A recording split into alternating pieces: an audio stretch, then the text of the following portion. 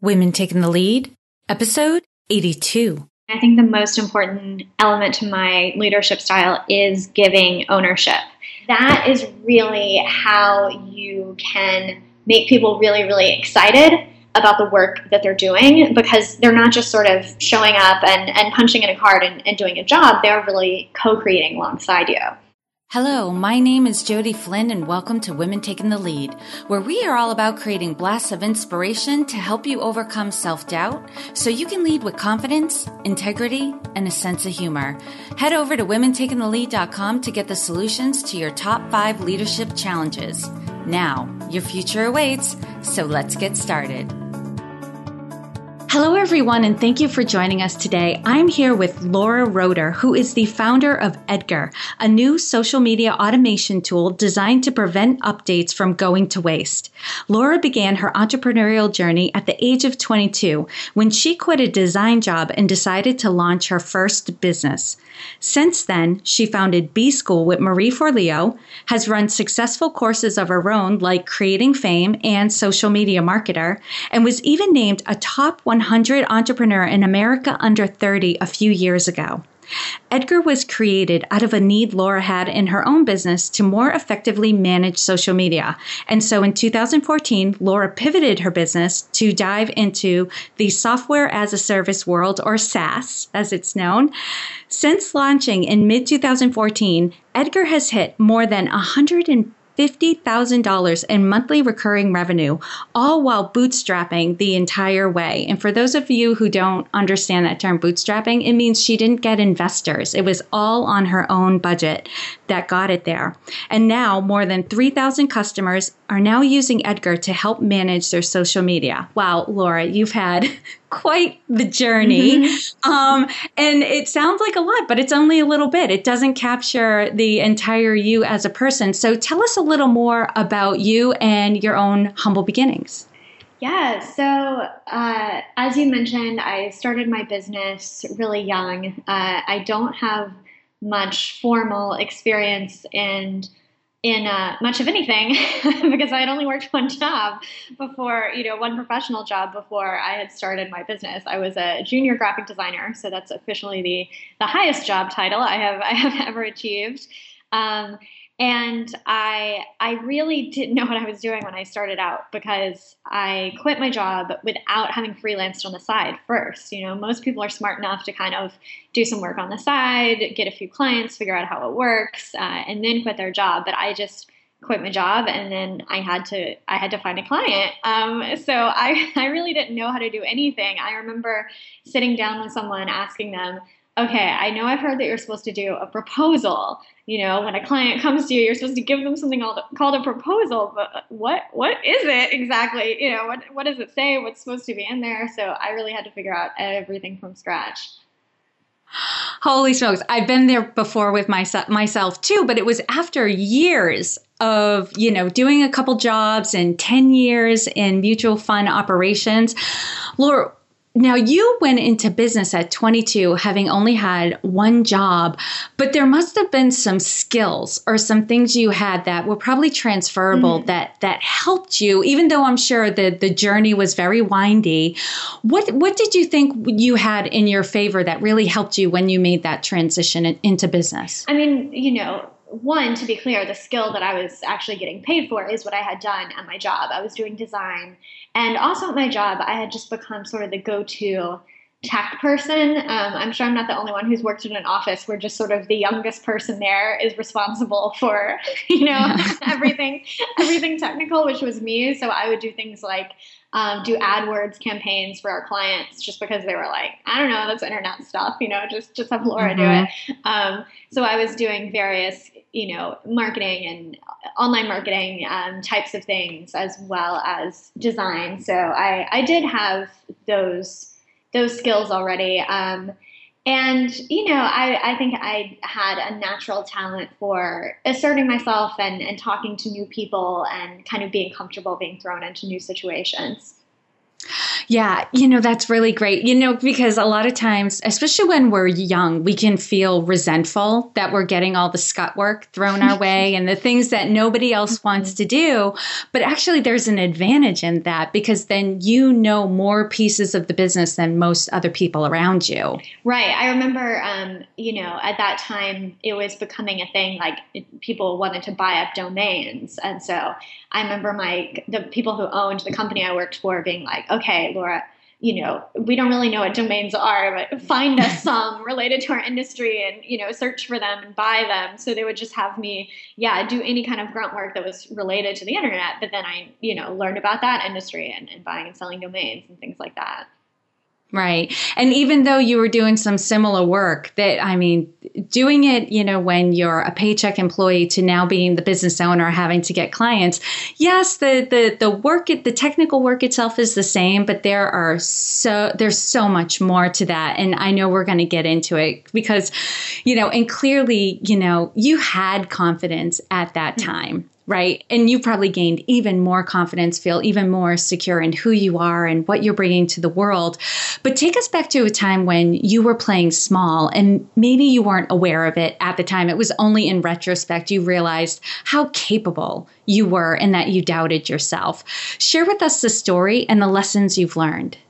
So I often felt self-conscious about my age because I was very young and I also looked even younger. I would get mistaken for a teenager. People would comment how young I looked. So it was something I was very self-conscious about.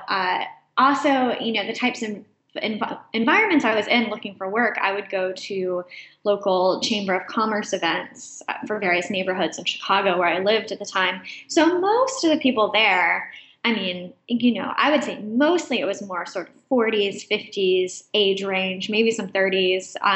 There was usually no one else in the room that was my age. So I kind of felt like I stuck out. And it was something I had always been a little nervous about. And I would sort of try to make myself seem older, look older. And I guess it was the first big business conference I went to. It was a conference for this group called eWomen Network, which I would go to some of their local events in Chicago at the time. And this was like their big national conference. And they had this section of the conference where you could get laser coaching, where they had different types of like business coaches. And you would go in and get coached for 15 minutes for free. So I thought, okay, I'll sign up for that. And I went in to this little sort of cubicle booth to talk to this woman, and she started laying into me. She immediately told me that my voice was too high, that I needed to change the way that I talked and the tone of my voice. She literally told me, she said, "You need to practice talking really low." Yes. Oh my God. But if I practiced talking like that I would like naturally bring, the tone of my voice down. She said I needed to dress differently. She said I needed to cut my hair differently. It was crazy. And I remember like trying to hold it together, while she was talking to me, like, okay, thanks for the feedback. And then afterwards, just like lost it, just like sobbing, because she had literally said to me all the things that I was afraid that people were thinking, like all your worst fears, someone says them to your face. Actually, the person I had met at this conference, Christine Kane, who now is like this huge deal online. And I remember going to her hotel room afterwards and just like crying to her. And she was so sweet to me. And she was like, "Don't listen to that lady. She's just mad that she's not young anymore." But, the upside of this is like after I had gotten over the upset of being like, oh no, she's right. I need to change everything about me. The way she had done it was so over the top, like the talking like this, that it didn't take that long to sort of see how ridiculous it was as well. Mm-hmm. And what I really saw is, okay, someone just said to my face all of my worst fears, and I'm fine. Nothing happened.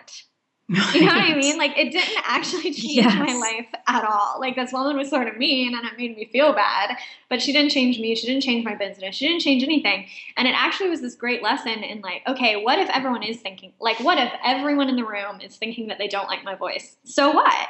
What does it really matter to me? So it was a really hard thing, and she made me feel terrible, but I think I'm grateful for it in the end. Yeah. Oh my gosh, Laura, what a great gift to be, to face your darkest fears. It reminds me of Harry Potter. I mean, but it sucked at the time, right? It really upset you. But in retrospect, to look at it and go, that's my worst fear. And I just faced it. And so what? Right. I do, it always makes me cringe a little bit when I hear about young women being coached to be more man-like. In order to be accepted. But I think this is a great story, and your success that you had after this experience, just being yourself, really like negating the advice you got and deciding that it was more important to just be yourself. And you went on to be incredibly successful with your high voice and your longer hair and the clothes that you like to wear. You were able to stay feminine and be who you are and still be successful. That's huge. Yeah, and I think, now I can sort of look back, and the coach was quite a bit older. She was probably in her 70s. And now I can look back and sort of see that as an interesting thing. And it really shows you how different things were when she started. Right. She was probably running a business when she was young, and she probably felt that she did have to change these things about herself in order to be taken seriously. And luckily, that's not how things are anymore. But now I can sort of look back with compassion with the hard times that I'm sure that she went through. Mm-hmm. Absolutely. It probably was true for her that if she hadn't changed herself, she would have had a much harder time. That's a great way to look back on it, and look back on it with compassion. And it's great that you had somebody who was there that you could connect with right away, who could say, nope, take it with a grain of salt. This isn't where you want to go. And it's also important for, especially for the women listening, to know that, sometimes people are going to come at you with some advice that's well-intended. Right. But it's not always going to be a good fit for you. So if it really turns you off or makes you cringe and really upsets you, find someone that you can bounce it off of so that you can put it in perspective and see if you really want to take it on or let it go. Mm-hmm.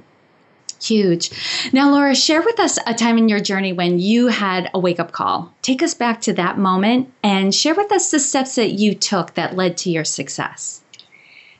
And this one, I actually had a more challenging time thinking of a story. I think what I'm going to share actually was an experience with Derek Sivers, who is someone that I really admire. He was the creator of CD Baby, and he sold that for a lot of money. And he has a lot of just really smart, unorthodox business advice. And when I had first moved to LA, I was doing social media consulting. My best friend is an actress, and she was on the TV show Heroes at the time, and I had helped her get on social media and create her online presence and all that kind of stuff. So I was thinking, okay, I'm going to specialize in maybe actors and maybe the kind of fantasy sci-fi world, because, those actors and entertainers have their own conferences and their own sort of little inner circle that I could get into. And I remember I met Derek, and I was kind of talking with him about this new career that I was starting. And we were talking about all these ideas and how I could specialize in this area. And I remember walking home from that meeting and just thinking, like, I don't even like sci-fi. And for some reason, after talking out the idea with him, it really hit me, there are so many people that this would be their dream career, getting to do social media and work with all their favorite actors and, be involved in their favorite sci-fi fantasy movies and TV shows and stuff. That would sound amazing. They would love to wake up and do that every day. And I don't even like those shows. And for some reason, that really stood out to me as pointing me in the direction of really focusing on what I genuinely like, and not trying to make myself like something else or try to make myself do something else that might be sort of a smarter direction, because I thought, I already have a foothold in this world, so that'll be easy for me. But it never was. I mean, I pursued it for a little bit, trying to get more clients who were actors, and it just never worked out at all, because I didn't really want to work with actors at all. I liked working with my friend, but I didn't want to work with other actors. And it was just a lesson to me in not following necessarily what logically makes sense, but really letting yourself be true to what you really want to do. Yeah. Oh my gosh. I totally get that. How it would seem from the outside that it would be super easy to just put yourself in this world and get a lot of clients. But if you're not passionate about that area, if you like, because a lot of people, there's always the question of passion. Do you have to be passionate about a certain area really to do well in it? But when you have a passion, like if we're talking about acting and sci-fi, if you have a passion for those areas, you start speaking their language and you get them. If you don't, there's always something missing. Right. And it's harder to connect. So it's not as easy as it appears. So it is important that, especially if you're going to spend a good chunk of your waking hours in one particular area or career or area of business, that you have a passion for it. Right. So that you get it. Yeah. Right. And you know that what that passion can be is different for different people. Like now, further along my journey, I found that I just really enjoy running a business. And I think you could throw me into lots of different types of business. I think that if I owned a local tree trimming business, that would be really fun for me. Just doing the operations and doing the marketing. Like for me, it doesn't matter so much what the topic is. So I think, you know, the passions can be different. But yeah, if you're doing one-on-one services for people, like you said, people can tell if you're excited about sci-fi or not. And they're going to have a much stronger connection to the people that are, as opposed to the people who are just doing it because they think it's going to be lucrative, basically. Yeah. And that's definitely worked for you because you've pivoted a few different times, done different types of business, and they always seem to just blow up and do very well because you're able to bring your natural gifts, talents, and interests to each area. And I know a little bit from your background that you also let other people do what they're really good at too. You don't expect yourself to be good at all of it. Yes. So that's huge. Well, that's a great segue because what I wanted to ask you now, Laura, is about your leadership style because we all lead differently. Like we were just talking about, we have different passions and preferences, and some of us are introverted, some of us are extroverted, and all of that stuff. So how would you describe your leadership style? So as you just mentioned, I mean, I think the most important element to my leadership style is giving ownership, really letting the people on my team truly own the domains and the projects that they're in charge of. And this is a big transition that a lot of people need to make. I think when you start having other people in your business, most people start out by delegating, meaning you make a list of what needs to be done and then the other person does it. And then they come back to you and you check over it and, you know, you make sure that they've done it in the exact way that you wanted. And that helps you get work done, but you're still doing a lot. You know, you're still very, very involved in the process because you're doing all the assigning and all the checking. And there's this big margin for error because you're requiring that it be done a very specific way. Where in my business now, for example, I have someone who's in charge of customer service. So she's in charge of making all the decisions about how we do customer service at our company. I mean, I'm certainly free to tell her my opinion, but at the end of the day, it's her call and it's her domain. And that is really how you can make people really, really excited about the work that they're doing, because they're not just sort of showing up and punching in a card and doing a job. They're really co-creating alongside you. That, you know, and I know for one that is inspiring, right? When somebody just lets you take ownership of a certain area. It's because I've even, you know, in my business have partnered up with people where we say, okay, we're going to divide and conquer. You take on this, I take on this. And I've had the experience where I've then presented back, you know, my area. Here's what we're doing. Here's what we're going. Here's what I want your feedback on. And then they continue to give feedback on areas where I didn't ask for feedback on, and they wanted to take charge and make the final decision on some other things. And I was like, what?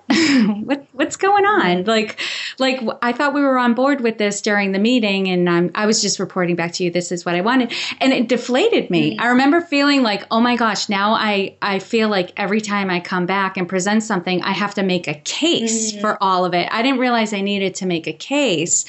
And it did steal some energy. And I can only imagine as a team member, I would want your feedback for sure. And of course, it's your business and, your opinion's important. But to know that you trusted me enough to kind of take the lead and make some decisions on things and then let you know what I've decided and how it's going, I would get super revved up and I would want to do more research and try out some new things and just see how we could innovate it, like just to make it exciting. And I can imagine the people around you get supercharged by that energy. Yeah, and I think as business owners, we often make it too black and white. We think like either someone wants to own a business or, they're not that type and they sort of just want to be an employee. But that's really not true at all. People like to have authority and have ownership and have that creativity. And not everyone wants to own a business. I'm reading a book right now that's I'm blanking on the title, but it's a memoir of a woman who was a personal shopper at Bergdorf Goodman, and she created a lot of their departments. Like she ended up really heading up studio services where they would loan out clothes for TV and film, which ended up being very lucrative for them. So she was very happy to have this leeway to create these opportunities for Bergdorf, which ended up adding millions, billions of dollars to their bottom line, but she had no interest in owning a department store. She loved her part of it. She loved the styling. She loved the shopping. She loved working with the films, working with the people. And it was just a good reminder for me. There's lots of people who have no interest in running a business just because that's a very specific set of skills, but they're super interested in running a customer service department or running a blog or even just being a customer service person that really gets to show up and do their best every day because they're given that freedom to do so. So I think we always need a reminder of that as business owners. Not everyone's like us and not everyone has the skills that we have, but that doesn't mean that they don't want to have that same sort of freedom in their job. Mm-hmm. And the term that keeps coming to mind, that's a big buzzword right now, is intrapreneurship, like people who work within companies who have that entrepreneurial spirit. And it goes back to, the first thing you said when I asked you this question is you give your team ownership, right? They might not want to own the business, but they want to own their piece of the business, their contribution, and you let them do that. Exactly. Huge. All right, Laura, what is one thing you're working on right now that you're really excited about? So the big thing I'm working on is, of course, my software, Edgar. We launched about a year and a half ago. And as you mentioned in your intro, we've just had super fast growth ever since. We're hiring a lot of people right now, but I mean, the reason that I'm here really is just so that people who haven't heard of Edgar yet can go to meetedgar.com and find out more. We're a social media automation tool that's really, really different from the other tools out there. You load up your library of content into Edgar. He sends them out for you every day. Your queue is never empty. Edgar keeps going back to your library to pull more and more content, recycling what you've already sent out so that more people can see it. So anyone who's listening who hasn't checked out Edgar yet, that's what I'm really, really excited about. And people definitely need to check it out, especially for people who manage their social media and you're constantly getting worried because I don't have time to add more things, or I haven't posted anything in a few days and now I'm running behind. Right. Edgar is kind of the safety net. Yes, Edgar solves that problem. So you can always go in and add more live stuff, but basically Edgar just makes sure that you have good, solid content that you created, not, that some bot created, going out on your social media accounts every day. Right. And you're not just doing lame posts to keep up. Right. You got some good stuff. All right. All right, Laura, now I'm going to do a quick leadership roundup. So tell us, what is one practice that helps to make you a better leader? So something we do at Edgar is every quarter we send out a survey to everyone on our team that asks 3 questions. What should we start doing? What should we stop doing? And what should we keep doing? And it allows everyone on the team to give input on any inefficiencies that they see, any ideas that they have for the business that haven't come to light yet. And doing that regularly and getting feedback from my entire team has been really valuable. Oh, that's huge. And what is one book that you would recommend to a woman to help her develop her leadership? I think for this, I'm going to pick a book that I need to read again now that I'm mentioning it. Ignore Everybody by Hugh MacLeod. Have you read that? No, tell me about it. It came out quite a while ago now. I know I think it came out maybe about 2008 or so. And it's called Ignore Everybody. It's really, really short. It's actually just like sort of little saying, a few little sentences on every page. And it just basically reminds you to ignore everybody and do your own thing, which I think is really important for leadership. Yes, I think, and I've heard this distinction before too, like listen to your customers, right? And like you were saying, the feedback to your employees, but like ignore the chatter of the outside world and everybody who has an opinion on how you should be doing things, but aren't living your life. Yeah. And, ignore what your industry is doing too. People get so caught up in how everyone else does things. But what's so fun about owning a business is there are no rules, right? We all get to do it exactly how we want. So you don't have to do things the way everyone else in your industry does.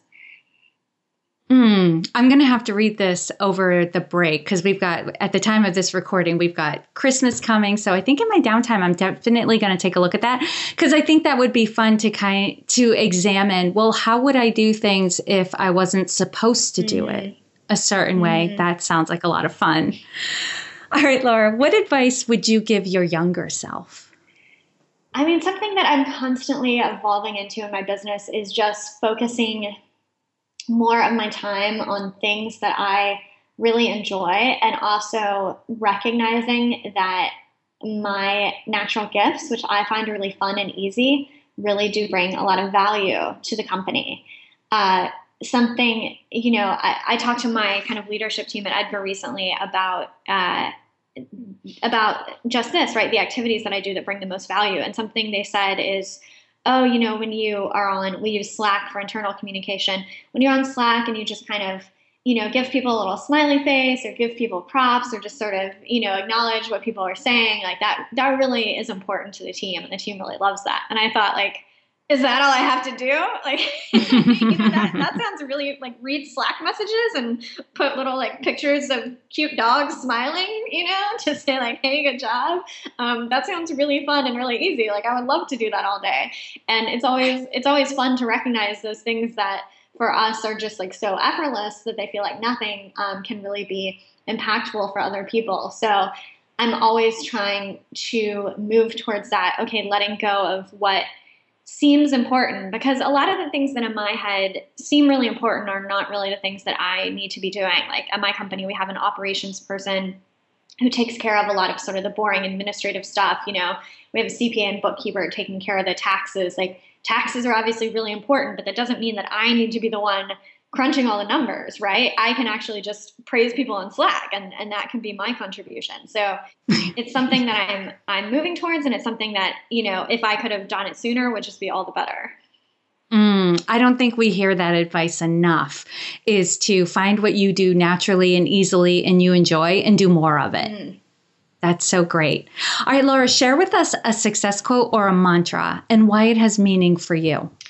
So one of my all-time favorite quotes is from Annie Dillard, and it's, how we spend our days is, of course, how we spend our lives.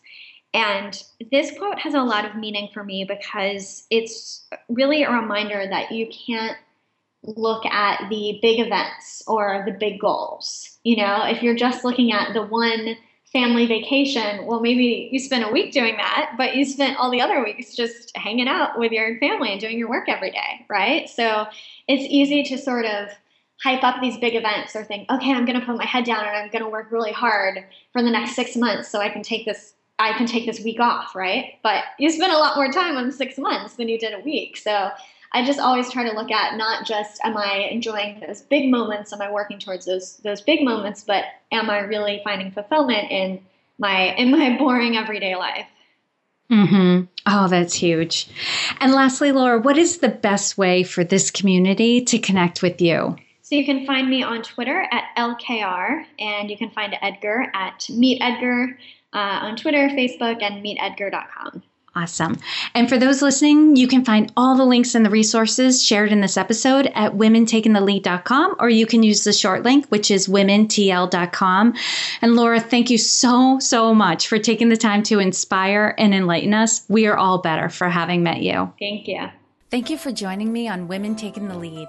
Were you inspired to take some action today, but maybe don't know where to start? Or maybe you have so many great ideas you can't decide where to focus your attention. Don't let stress or overwhelm stop you from having the career, the business, or the life you want to live. Head over to womentakingthelead.com/coaching or use the short link womentl.com/coaching to sign up for a consultation with me. And to strengthen you on your leadership journey, I'd like to send you off with a quote from Marianne Williamson, so here goes. Our deepest fear is not that we are inadequate. Our deepest fear is that we are powerful beyond measure. It is our light, not our darkness, that most frightens us. We ask ourselves, who am I to be brilliant, gorgeous, talented, fabulous? Actually, who are you not to be? You are a child of God. Your playing small does not serve the world. There is nothing enlightened about shrinking so that other people won't feel insecure around you. We are all meant to shine as children do. We were born to make manifest the glory of God that is within us. It's not just in some of us, it's in everyone. And as we let our own light shine, we unconsciously give other people permission to do the same. As we are liberated from our own fear, our presence automatically liberates others. Again, thank you for joining me, and here's to your success.